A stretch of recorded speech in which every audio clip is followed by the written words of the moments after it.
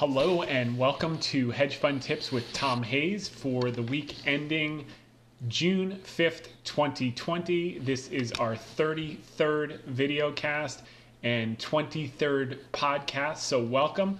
Got a lot of great stuff to cover today, and I'm in a suit and on screen again this week because I had Fox Business today at 3:05 p.m., so I figured I'd keep the suit on and throw the camera on. Why not?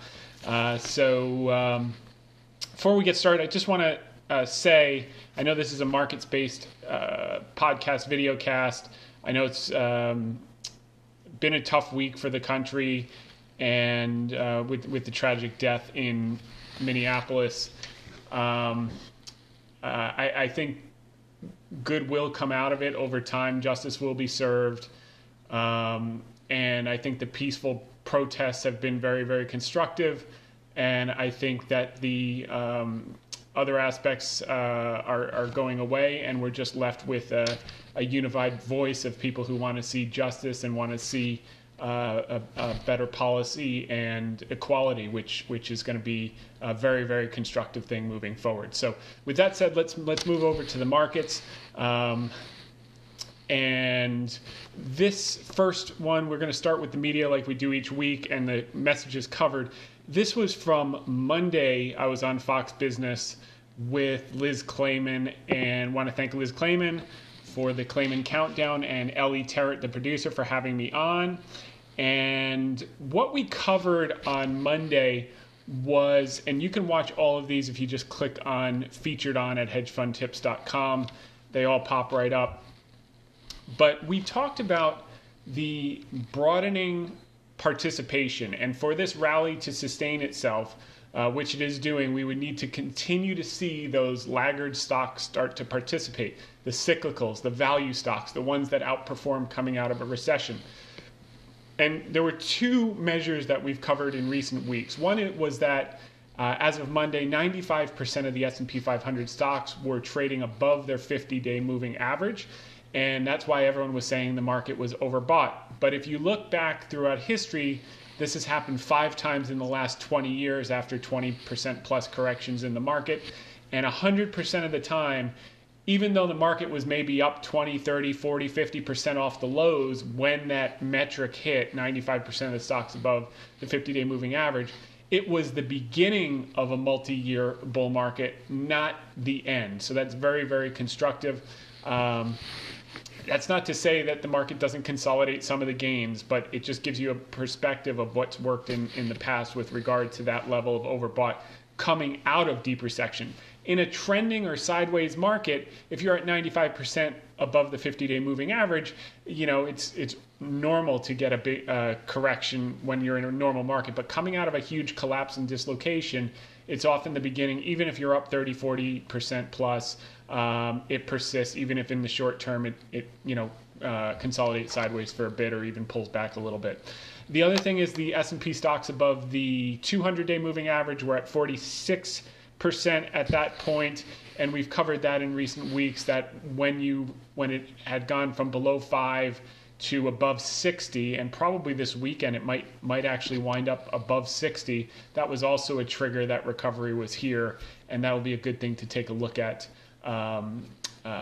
coming days. The other thing we talked about is why we'd been pounding the table since March and April. You can see in our media spots about cyclicals, and banks, defense stocks, home builders, small caps, and energy is what we've really been pounding the table on. And because it's not an argument about which is better, value or growth. I'm agnostic to that. But what you do see is initially coming out of a recession, and this will be deemed a technical recession because it's 2 quarters of negative growth. I do believe that the recovery is going to be very, very much steeper than, just as the crash was steeper than anything in history. I think the recovery is going to be faster than what we've seen in most cases, very, very quick. So we wanted to emphasize that. And the other thing that I talked about, because there was so much hate about value stocks and saying, oh, this is just going to be another suckers thing where value starts to work and then it doesn't. is that if you look at the 2009 Great Recession, 2008, 2009, I pointed out 5 of the stocks that came out of that. They were hated value laggard stocks. No one wanted to touch them, and they're all up 10 times, or they all appreciated 10 times during this cycle, at least 900% gains on capital. So, if you had invested $10,000, it was worth $100,000. And they were very sleepy value stocks that no one wanted to touch, and we're going to go into it in the article this week a bit more. The other couple points that I covered, obviously the consumer came into this crisis with much better balance sheet than they'd had. So their savings rate is up 300% since 2005. The stimulus checks have helped increase their savings rate. Companies have shored up their balance sheet. They've issued more debt in the last first 5 months of the year than they normally do in a full year. So they've recapitalized, which is very, very positive. Obviously, you saw about the Russian government had ordered Avifavir, which is the Japanese drug from the Fuji company that has anecdotally worked to help people with coronavirus.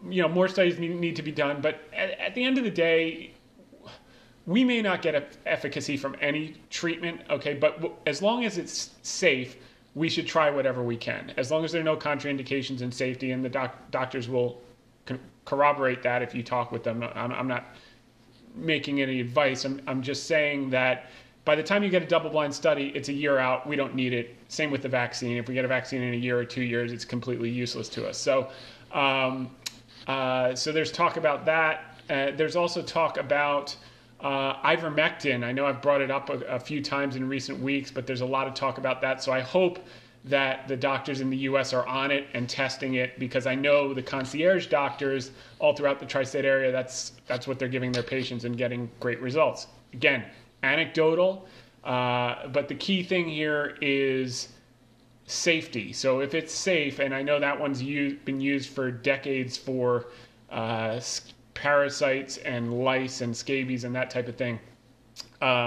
But it's cheap, it's plentiful, and so long as they can prove out it doesn't hurt people and the efficacy extends well beyond thousands of anecdotes, that might be a positive thing. But leaving that all aside, the pressure is down on the hospital system, on the healthcare system, so we can handle any flare-ups that come up in coming months, even if we don't have a treatment in time. The other aspect that I covered was that the global fiscal stimulus is now 12% of global GDP. That is a huge, huge positive. We saw some more come out this week with Europe getting on the ball, which is going to be a positive thing. And most importantly, obviously, countries and states just reopening left and right and bringing back demand. And you're seeing that in the oil prices. So that was the crux of what I covered on Monday on Liz Claman's show. Again, thanks to Liz Claman and Ellie Terrett.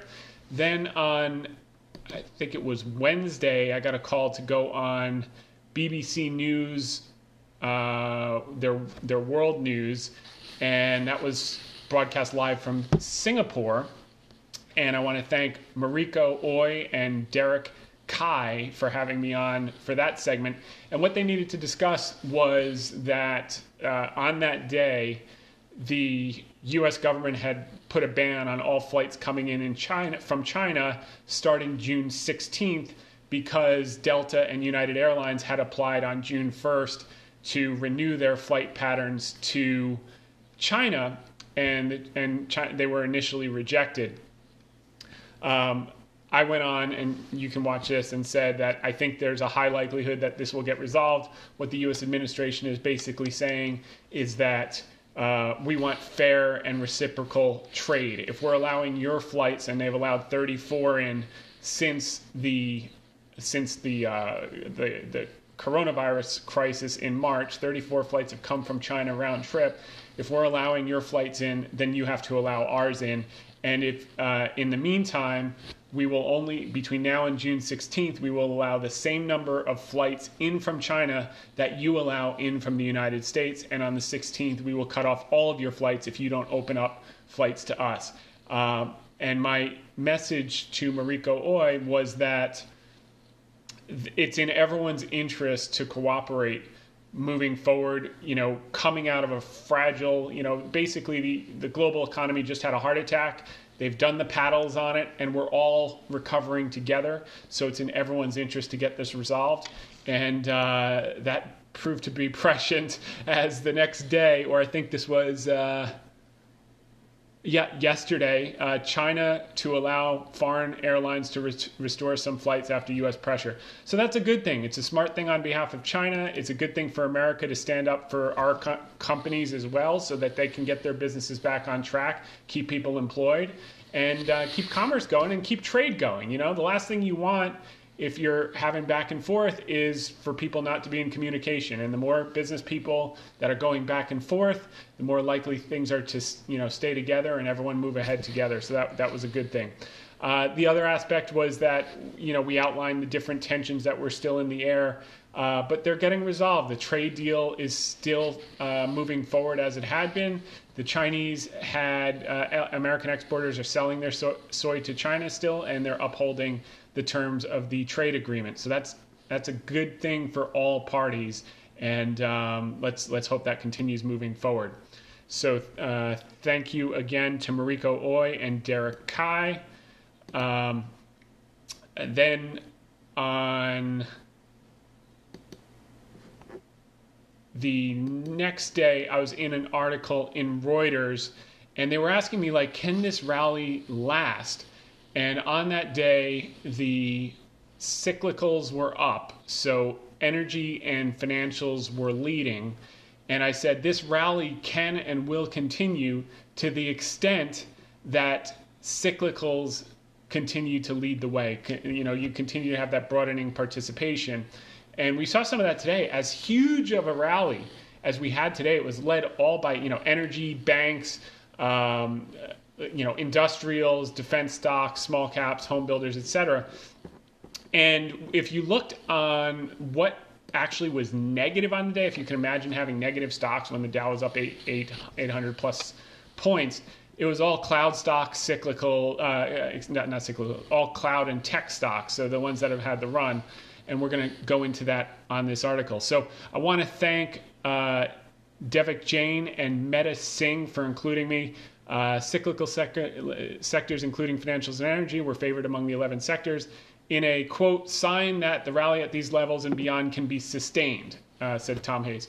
So, it's just reemphasizing the same theme that we've been pounding on every single week since mid-March, was the cyclicals. And today, when I was on, and we'll have that video up either this weekend or next week when I get it from them,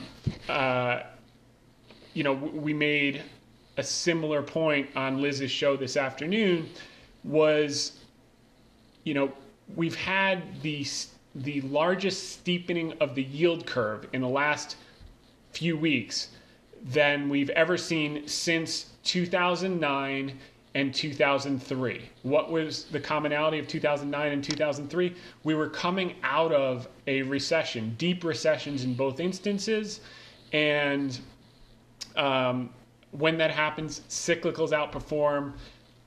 The yield curve steepens, which reliquefies the bank because their net interest margin profit center goes up, and they can earn more than just 50% of their revenue as fees. But then that net interest margin kicks in from the steepening yield curve, and every time that the yield curve has steepened this quickly, it's led to a multi-year rally in banks and financials. So we're just starting that now, and we're excited to finally see it happen. And we've been pounding the table since March. And I said to Liz on the show today, I said, Liz, I remember I was on the show in late March when the market was down 35% or whatever. And I remember Wells Fargo, I still have the Post-it note here from when I was on the show. I was talking about all these high-quality stocks that were down, and Wells Fargo was down 52% at that point, yielding 7%. And I said to Liz, do you think they're going to do 50% less loans next year than they did last year? And we're not talking about some speculative stock that has a $100 million market cap. This is a world-class franchise, one of the biggest lending businesses in the world, down 52% because of a liquidity crisis caused by the coronavirus, the selective shutdown. And sure enough, they're off to the races today. Wells Fargo, U.S. Bancorp were just flying. So it's nice to see that stuff start to bear out. So you got one thing, the yield curve steepening. You're going to have the stress test results in the next couple of weeks.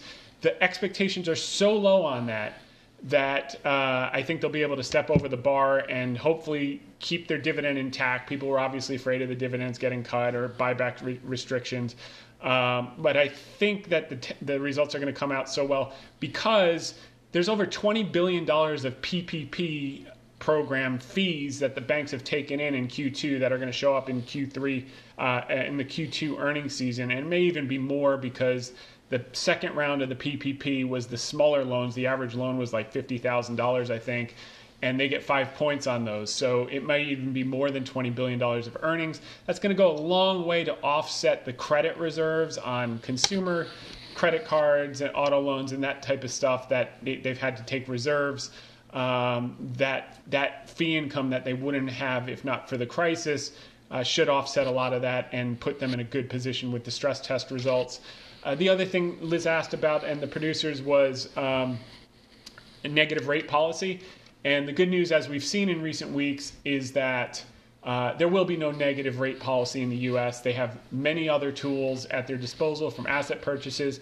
And even one Fed governor was talking about yield curve control. I think they've been doing it already. With the way the yield curve steepened in the last 3 weeks, I think they're already on top of yield curve control, which is a great thing for banks and a great thing for the economy, because if the banks can make money when they lend, they're going to extend credit. And if they extend credit in a massive way, we're going to grow out of this super duper fast. So, this is a very, very good thing for Main Street, because as long as credit stays open, what happened in 2008, 2009 is the banks had capital shortages and they just cut everyone's credit. They cut their credit cards, they cut their limits, they cut called in mortgage, all kinds of crazy things that contracted the whole economy.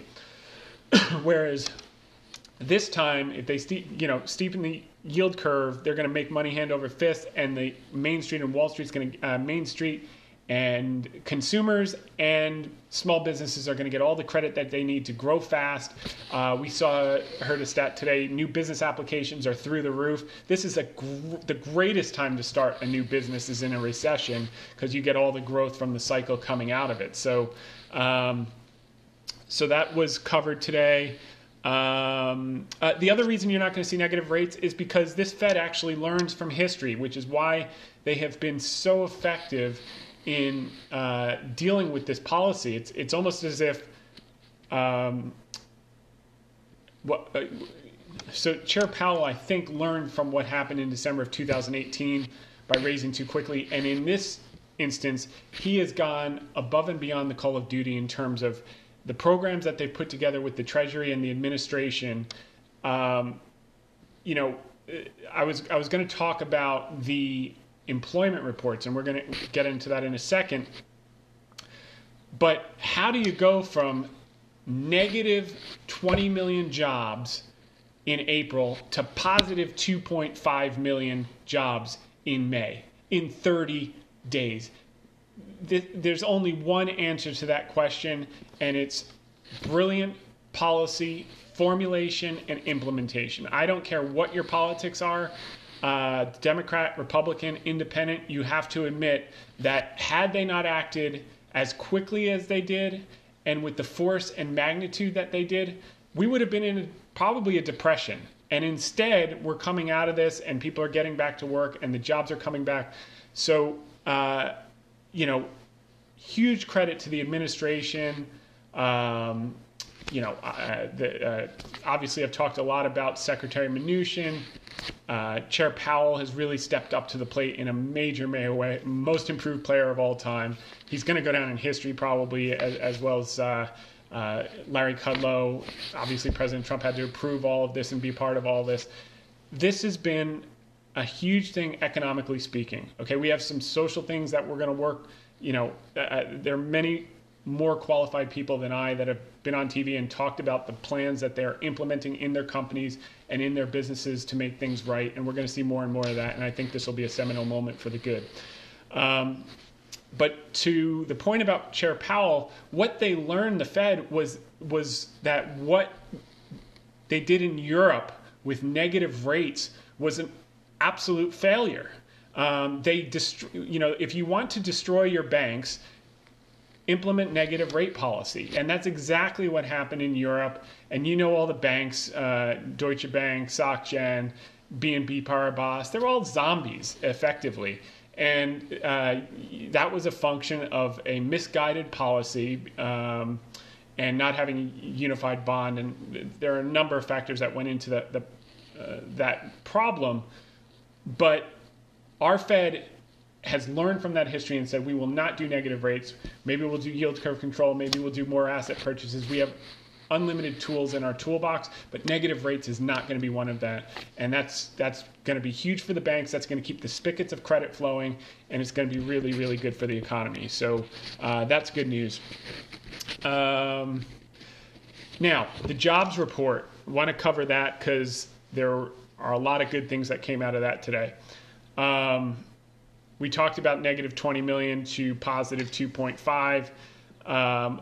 The labor force participation rate exceeded expectations, went up to 60.8 from 60.2. That is a sign of health and rehiring. Manufacturing was the star, which is really interesting. I think people are now nervous about their supply chains globally, that they're bringing manufacturing back, which has been a core tenet of this administration since the beginning. You went from negative 1.3 million jobs in April to positive 225,000 in May. Manufacturing is coming back, and that's a good thing for middle class income and jobs. And hours worked were up from 34.2 to 34.7. So all big signs of health. I'm going to pull up a couple of these screenshots I had today just so you can see. Goods producing up 669,000. Construction up 464,000. You got to meet that demand. We've talked about home builders a lot in recent weeks. So that's meeting demand from millennials that are now in housing formation mode and accelerating, wanting to go out to the suburbs after this coronavirus. This is all going to be positive stuff. The bigger the house, the more furniture they have to buy. The more furniture they buy, the more cars they buy, the more kids they have. It's great for the economy. It's what led the economy from 1982 to 2000. It's what led the economy from 1948 to 1968. Two of the biggest booms in history were led by a large demographic, i.e. The baby boomers. And in this case, the millennials are bigger than the baby boomers. This is going to be a positive thing. Obviously, we saw manufacturing jobs up 225, retail jobs up 368. And look at this, leisure and hospitality that got the monkey hammer with this, just got hit like crazy, more than any other sector, up 1.29 million jobs. So people are traveling again, hotels, and this was really, really good. I mean, I was very optimistic on the jobs report, but this even blew away my expectations. And this could not have happened without the policies, the magnitude and the speed of the policies implemented by this administration absolutely turned a crisis into an opportunity.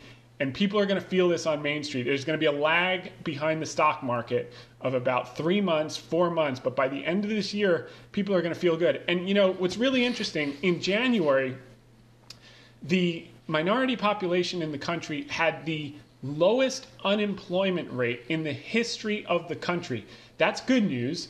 But what's even better news is their wage levels were going up every single month. You saw wage inflation, and that's even more reflected in this week's job report. The wage levels went up materially because they have the extra safety pay, and these are going to stick as this economy recovers. These increased wages are going to stick, and it's going to be a great thing for the middle class and beyond. So as hard and as sad as this has been, and we've lost a lot of lives and a lot of sadness and a lot of jobs in the short term, A lot of good is going to come from this. Just the ability of people now to work from home with Zoom and their bosses to feel comfortable with that now. It used to be, work from home used to be like, oh yeah, maybe we'll talk about it. But now people are seeing productivity. And maybe this is what's been holding up productivity rates from really going up materially in the last decade or so. Maybe this is exactly what's needed. Rather than spending 2 hours commuting door to door, you get up at least 2 or 3 days a week, you get up, boom, right to your desk. You're productive, you're fresh, you're not killing yourself with 2 hours of a commute and sitting in traffic. So this could be a very, very good thing moving forward. Okay, so thank you again to Devik Jain and Meta Singh. And again today, Liz Klayman and Ellie Terrett for having me on the show. Really enjoyed that. Just breaking down the granularity of the jobs report. As I said, the hours worked, weekly hours went up. The manufacturing payrolls were a big beat. They were expected to be negative 440, up 225. Non-farm was expected to be negative 8 million, and it was plus 2.5. And the unemployment rate was expected to be close to 20. Now it's at 13.3, which means we can get it to single digits before the end of the year, which is good news. So this week's article, the Morgan Whalen Chasing You Stock Market and Sentiment Results.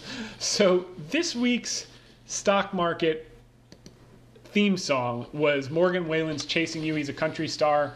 And managers who were dramatically underweight equities and really missed the rally were reluctantly forced to succumb to Morgan's lyrics this week. They scrambled to gain equity exposure and chase the stock market rally. And, just going back to, when we were talking about these high-quality franchises, like Wells Fargo was down 52%, peak to trough. Cisco was down 35% that day. United Technologies, now Raytheon, was down 56%. JP Morgan was down like 42%. Pfizer was down 30%. I remember saying, do you think people are going to take 30% less of their medication next year than they did last year? And Liz laughed, and it's proven to be true. Coca-Cola was down 40%. Yielding 5%. And at that point, we didn't know what was going to happen because the numbers did look like a depression. If they didn't step in with the administration didn't do what they did, it may very well have been. But my point was, if I look 3 years out, are people going to drink 40% less Coca-Cola than they're drinking right now? And the answer is no. So maybe it would have gone down 60% instead in the short term. But, you're not trading on margin. That's rule number one. If you ever listen to Warren Buffett, you never trade on margin. So what if it went down you bought it 40% off and it went down to 60? Because at some point, it's going to make new highs because the population is going to grow, demand's going to grow. And these are the highest quality fortress franchises. We weren't buying, some,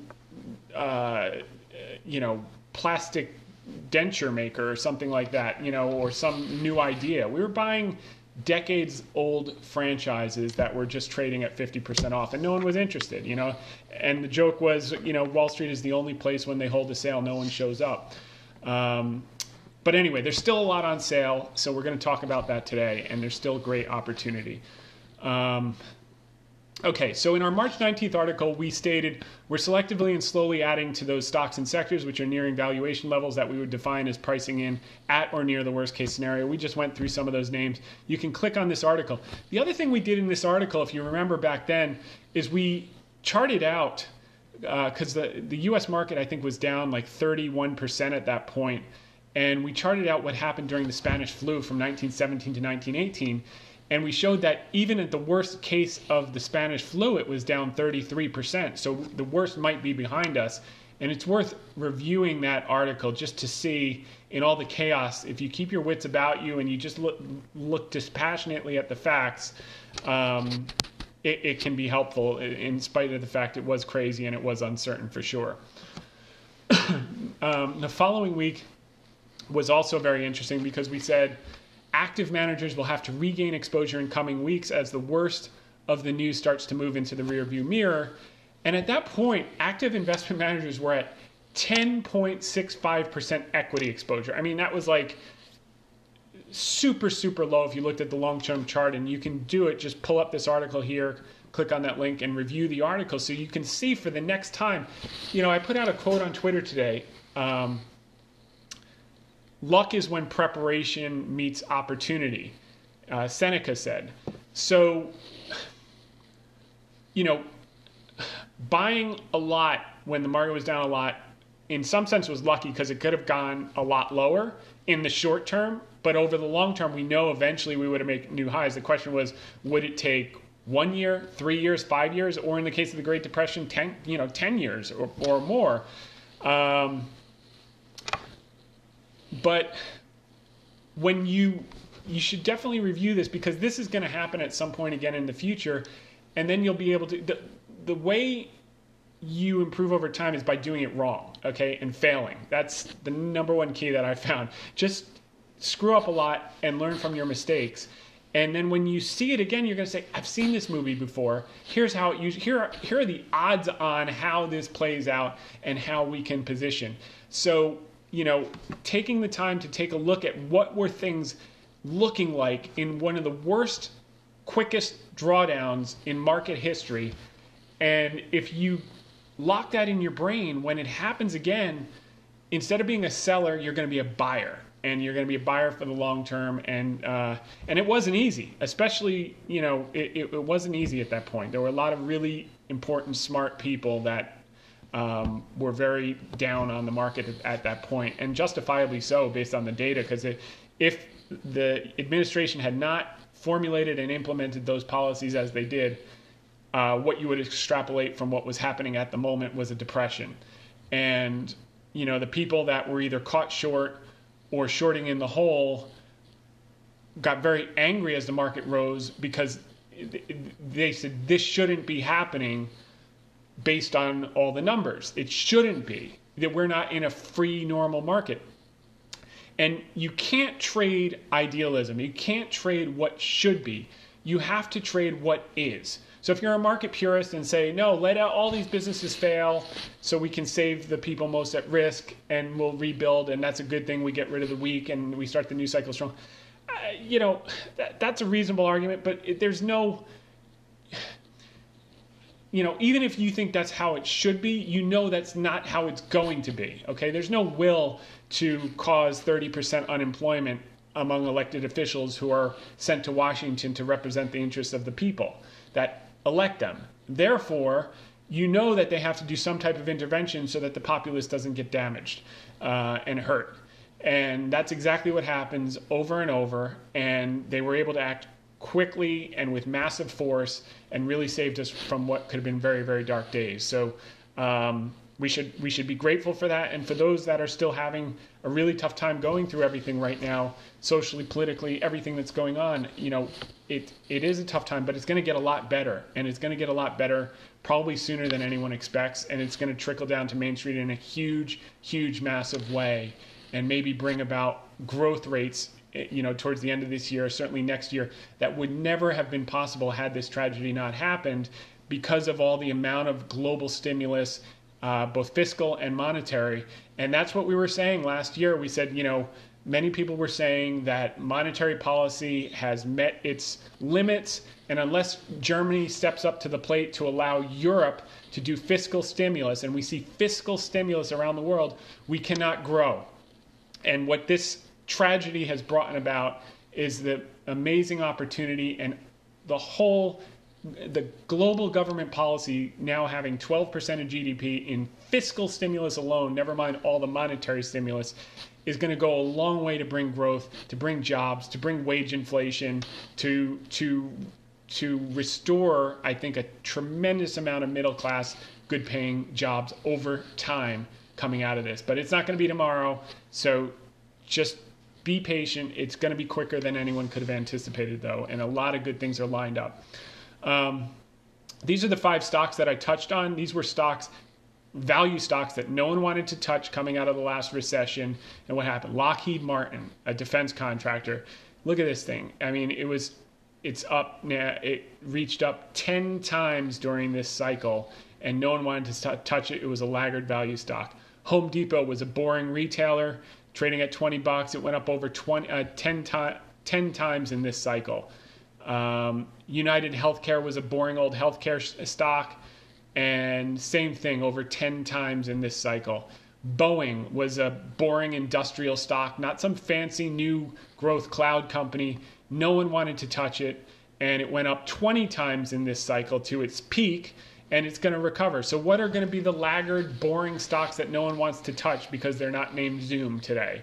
What's going to lead the next 10 years out of this? And I started with what starts out of recessions are the cyclicals. Later in the cycle, the growth has their major day in the sun. Like you saw in recent years, growth led the way. Cyclicals lead the way out of recession. So we've pounded the table on banks, home builders, small caps, defense stocks, and energy stocks, and we're seeing these guys start to lead. Why? Because the market's sniffing out. This is our second quarter of negative growth. By the time they declare the recession, the market's already discounting the recovery, which you're seeing, and these stocks will lead in the early part of the recovery. They'll get the biggest gains in the early part of the recovery. So, we covered this last week as well. Yield curve steepening. So this is the chart of the yield curve steepening, which I've been re-emphasizing on this videocast podcast. Here, so the last two times that the 2-10 spread, 2-year Treasury, 10-year Treasury yields steepened. So this is when it goes below 1 to 1, that's an inversion. And that always presages or signals a recession is to come 6 to 18 months later. We actually inverted in August, and we just got the recession 7 months later after that. So that signal worked again 100% of the time. But what also happens is after you invert and get your recession, when the yield curve steepens, the difference between the 2 and 10, banks borrow short, that's what they pay for capital, and they lend long. That's what they charge for capital. The bigger that spread is, the higher this line goes, the more money they make, okay? So, and that's a specific policy that most central banks aim for, is to steepen that curve to reliquefy the banks so that they can lend and extend credit so that the economy can restart and regrow. And they did it in 2003. That was the bottom of the market when it hit these levels. And banks, this is the green line, after that steepening of the curve, banks took off multi-year, 4-year huge rally in banks and financials. Same thing 2009, you had your inversion, you had your recession and your crash. Same thing here, 2000 to 2001. You had your inversion, you had your recession and crash, and then you had your steepening, and the banks took off for years. You had your inversion in 2006 or 7, I think 2007. You had your crash. You had your steepening of the yield curve, reliquefaction of the banks, and the banks took off for basically a 9-year unabated rally. And now you've had your inversion, you've had your crash, you've had your reliquefaction. It's already up to 4, which is bigger than the 2003 level. And likely and probably we will have a multi-year rally in banks and financials. That's what we're betting on. Nothing is ever guaranteed. All you can look is probabilistic advantages and manage your risk. But things are setting up pretty well. This is the article from, I think, mid-April when we made the case for cyclicals. I think we went through energy, industrials, value versus growth, financials.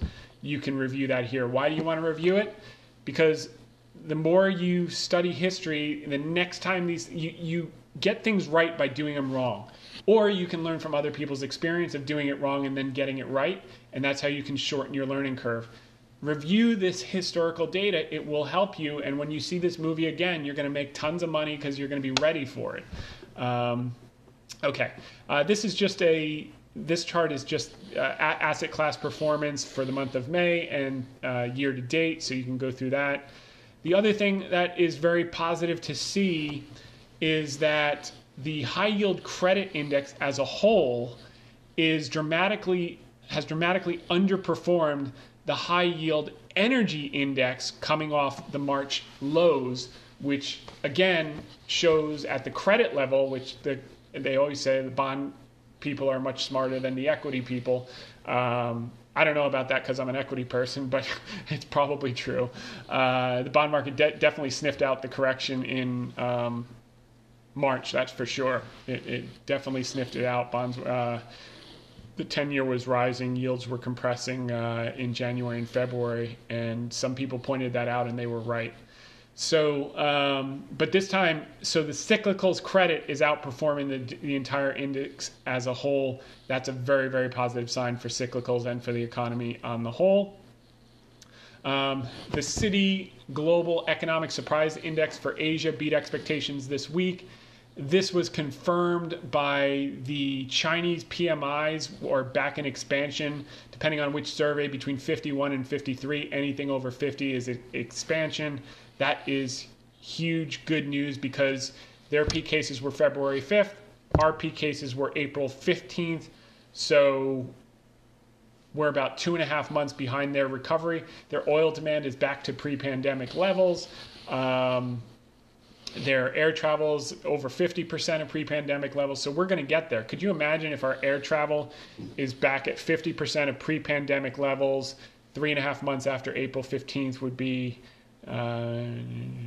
like by August, having 1.2 million people a day on the planes.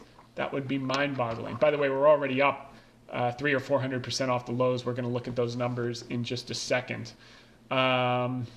This is kind of sad and funny at the same time.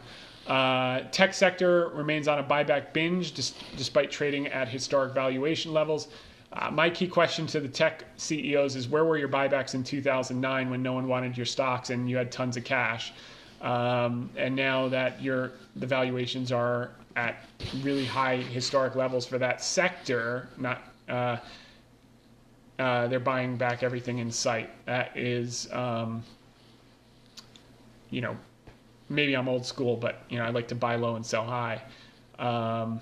Nonetheless, you can take a look at the distribution pyramid of returns in the stock market since 1825, which is pretty cool. Kind of shows you where we may fall in for this year's range. The middle finger of this chart is 0 to 10% on the positive side. That would be nice. We'll see. Now on to the shorter term general view of the market. This is really interesting because I look at a ton of indicators and I don't take anyone in isolation because there's no edge in that. You just take a bunch, and if they're all pointing to the same thing, if you should be adding risk or lightening up on risk. But the sentiment survey, based on how much the market's run now, over 40% off the lows, to see that as of Thursday morning or Wednesday night, the sentiment among retail people was only at 34.5% bullish, which is right here. Extreme is, above 40, basically, is an extreme when you start to get a little bit worried. The fact that they only got to 35 this week is pretty mind-boggling, which tells me there's still disbelief in this rally, or there are people who maybe missed it and hope that it goes back down so they can buy, so they're negative, they're kind of willing the market back down. And hopefully they'll get their opportunity. I think everyone would like to buy more at better prices. That's always a good strategy, but they're not euphoric. And the bears are in no way complacent. They're not down in the 20s yet. So that's a good sign for people who are for the bulls. Also, the CNN Fear and Greed Index was only at 61 yesterday. I'm sure this is higher today. But I remember, you can look back at the articles. By the way, how you look at all of the articles, weekly research note archive, you can click on here, or under categories, you can just click on sentiment, and they all come up, and you can see what we said each week based on what the market was doing. So I remember it was at 0. It was pinned at 0, basically. You can see it right down here. And that's when you want to be a buyer, and you want to start to think about lightening up when it's between 80 and 100, which is where it got to 100 in January, February. So this is a good barometer. It's not perfect. Nothing is. But it gives you probabilistic advantages if you use a bunch of things in concert. And this is not showing euphoria yet. I didn't look at the end of day numbers. My guess is they're probably closer to 70 now, 70 or 80. But that was good news to see that there's a little more gas in the tank. Now, as we said, the reason that we entitled the article Chasing You, and by the way, the lyrics of the song are kind of funny because it's exactly what managers had to do. It says, chasing you like a shot of whiskey, burning going down, burning going down. There are a lot of managers, skeptical managers, who were negative or, God forbid, short in the hole that didn't believe it, and they reduced their equity exposure, and now they know they're chasing up, but they have to. They're so far behind their benchmark, they had to panic chasing up. So like a shot burning going down, they have to take it, but it's painful. The same thing is happening for managers that were in disbelief.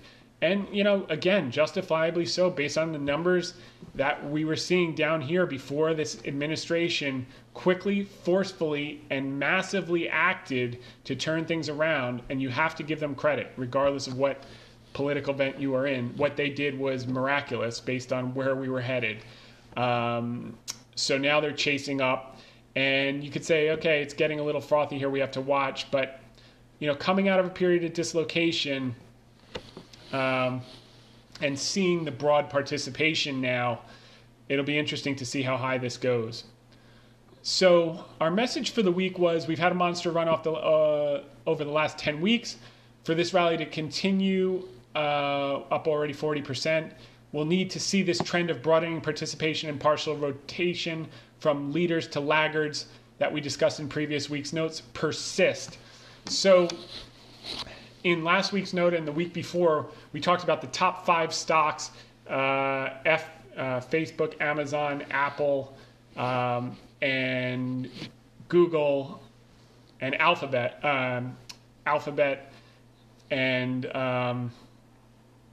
Anyway, the top 5 stocks make up over 25% of the weight of the S&P 500. What you're seeing now, and we're going to go through it, you looked at up and down stocks, is because, so the point that we're making was that the indices can underperform the cyclicals in coming weeks and months. In other words, cyclicals are now the huge catch-up trades because no one wanted them, and now they're starting to rip because that's what happens coming out of a recession and when the yield curve steepens. So to participate, basically Ryan Dietrich put out this chart yesterday or the day before. It got a lot of coverage, and he basically said this is the biggest 50-day rally ever. And what happens a month later is it slows down. Okay, the average return is 0.9%. 3 months is 5.4%. 6 months is 10.2%, and 12 months out, the average return is 17.3%, even after, over and above that huge rally we've had of 40+%. That's the good news. The bad news is in the short term is where it becomes the most subdued. So while the indices as a whole may go up, different frothy pockets of the market, which we're going to talk about, may go up a lot less, and they might even go negative, while the general indices are going up or staying flat, and at the same time, laggard cyclical stocks are going through the roof, even if the market's not going high. There's never been a more exciting time to be a stock picker than in this type of environment, because it's not just risk on, risk off, everything goes up, everything goes down. It's you really get paid for knowing your sector rotation and being able to anticipate where the puck is going. Like we covered Gretzky a couple weeks ago, you can pull that one up. So what we pointed out here is that, so the expected return is positive in the next 3 months, but not at the same rate. So how do we hedge out all the gains and still participate? Because we want to hold all these things that we were buying when the sale was being held in size at the early April, late March period. And we went through some of those type of stocks earlier in this video cast. But at the same time, we want to take advantage of those areas that are frothy so we can have a partial hedge while the cyclicals are going up huge and we're holding those for the long term. If the market gets flat or other sectors start to weaken a bit where there's froth, pockets of froth, we can do that. And on Tuesday and Wednesday, we added a few shorts for the first time in the whole rally, not to be bearish, but to have a partial hedge against our long-term holdings. Even if the market goes up, these particular frothy stocks would probably dramatically underperform in a pair trade format, if not go down. And if the market went down, they dramatically outperform. So they actually did really well yesterday. Today, not so much, but that's okay. They're doing their job, and the sizing of the cyclicals we have more than overpowers. Unbelievable things happen today. So what are some of the frothy parts? Let's just wrap up. So basically, this is the 10-day moving average of the equity put call ratio. And what we pointed out was, when you get down to these 0.50 levels, even if it doesn't mean an immediate correction, like look here in 2014, the market didn't crash. It still went up a lot more. But in the next couple of weeks, it did pull back. That was probably a 3% pullback there, but the market continued to rally. It was just a little pullback in a long rally, similar to the little pullback we had a few weeks ago. So it doesn't mean we're crashing. So that's why you're not like, oh, it's time to get short. The market's up 40%. Not the case. In 2011, same thing. You continue to rally more even after that level hit, but then you got a bigger correction in late 2011. Same thing in 2010. You had a huge rally off the lows, and then you had a correction before the rally resumed. So these levels, it just shows some aspect of complacency that's not yet showing up in the fear and greed and in the AAII results. I would say out of the 100 or so indicators I look at, certainly more than half are at, levels where you start to look at how do you hedge out your gains and stay long. But there are 30 or 40% that are saying we still have room to go. So that's a good thing. And I think we are going to go, certainly in the right sectors, as we covered last week. And here, so not only did we add a few shorts, we also topped up a few selective cyclicals long in the past week that are still trading at historically subdued valuations and levels. We believe these names can continue to perform and play catch-up even if the general indices slow or pause or take a breather in coming weeks. And then in bold and underlined, I said, in case we forgot to mention it repeatedly for the last 8 to 10 weeks, we still like banks as noted in the featured image for the article. The featured image, for those of you on the podcast, is the Monopoly man, the banker in his little suit, jumping up and down because he's making money like banks did in the last few weeks. We also like and own pockets of defense stocks, home builders, energy, small caps. I think the best thing about the U.S.-China rhetoric is it's just brought a lot of attention to how inexpensive that defense stocks are trading relative to the market. And I think more and more people are going to recognize that as they look for value and catch-up. It'll not be a straight line up, but over the next 6 to 18 months, we believe we will see relative strength and outperformance in these groups. This will happen as demand kicks in, people continue to return to work. We're seeing that left and right. All the states are now open. Wait till we get the big states open, like New York. What that's going to do for demand, and what will be now over $10 trillion of stimulus aid and liquidity starts to circulate in the economy. Money only circulates when people go back to work, they get out, demand kicks in, and then velocity is going to pick up. So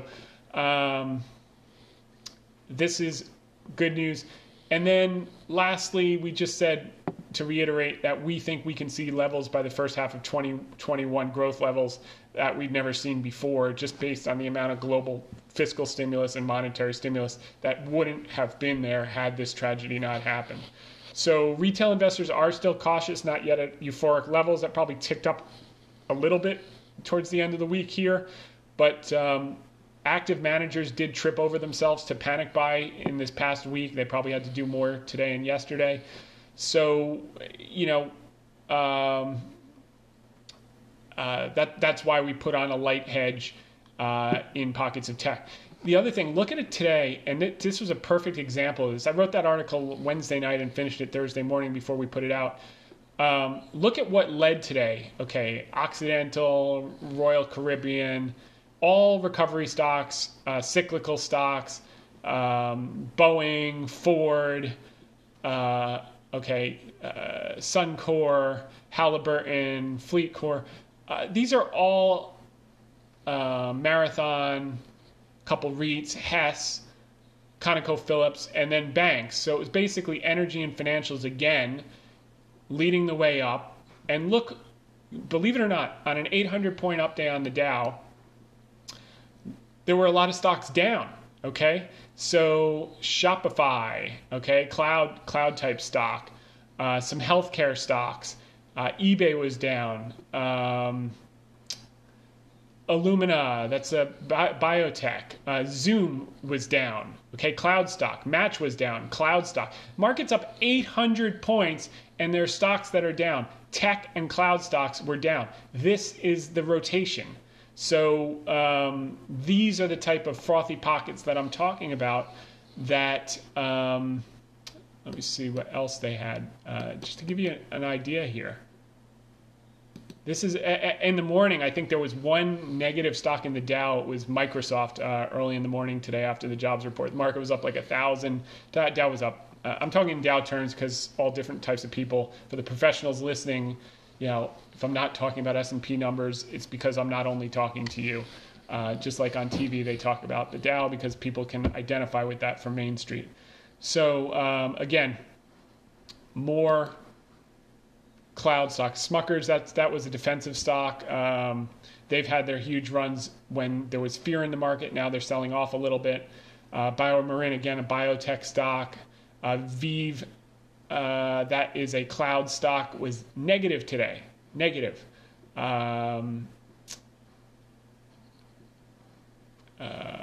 So Kroger, that was people stocking up on food. Akama, that was negative. Vertex, biotech. So biotech's crowdsource. So biotechs and cloud stocks were negative in a day that the market was up, led by cyclicals. These are the pockets of froth where we initiated a few shorts just to hedge out and stay long our cyclicals, and they're working. So it's definitely a stock picker's market and just a great time of opportunity. Next, just some quick anecdotes on the recovery. Restaurant bookings have fully recovered in Germany in a sign that activity rebounds quickly as lockdowns eased. Can you imagine that? Fully recover? If we got back 1.29 million jobs or 1.29 million jobs in the restaurant and travel business in this jobs report, as we're opening, what's going to happen? I mean, we've been doing restaurants, but you got to sit outside and, been doing a lot of takeout.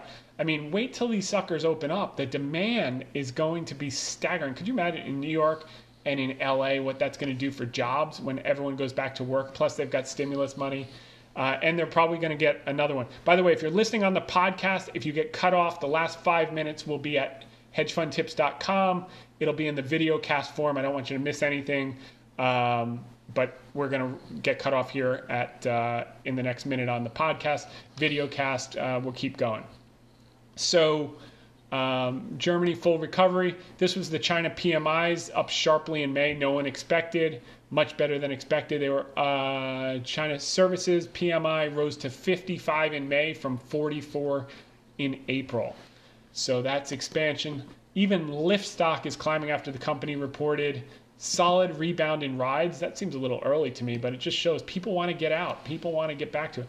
And again, our TSA throughput, I only brought this up again because we had a huge jump again yesterday.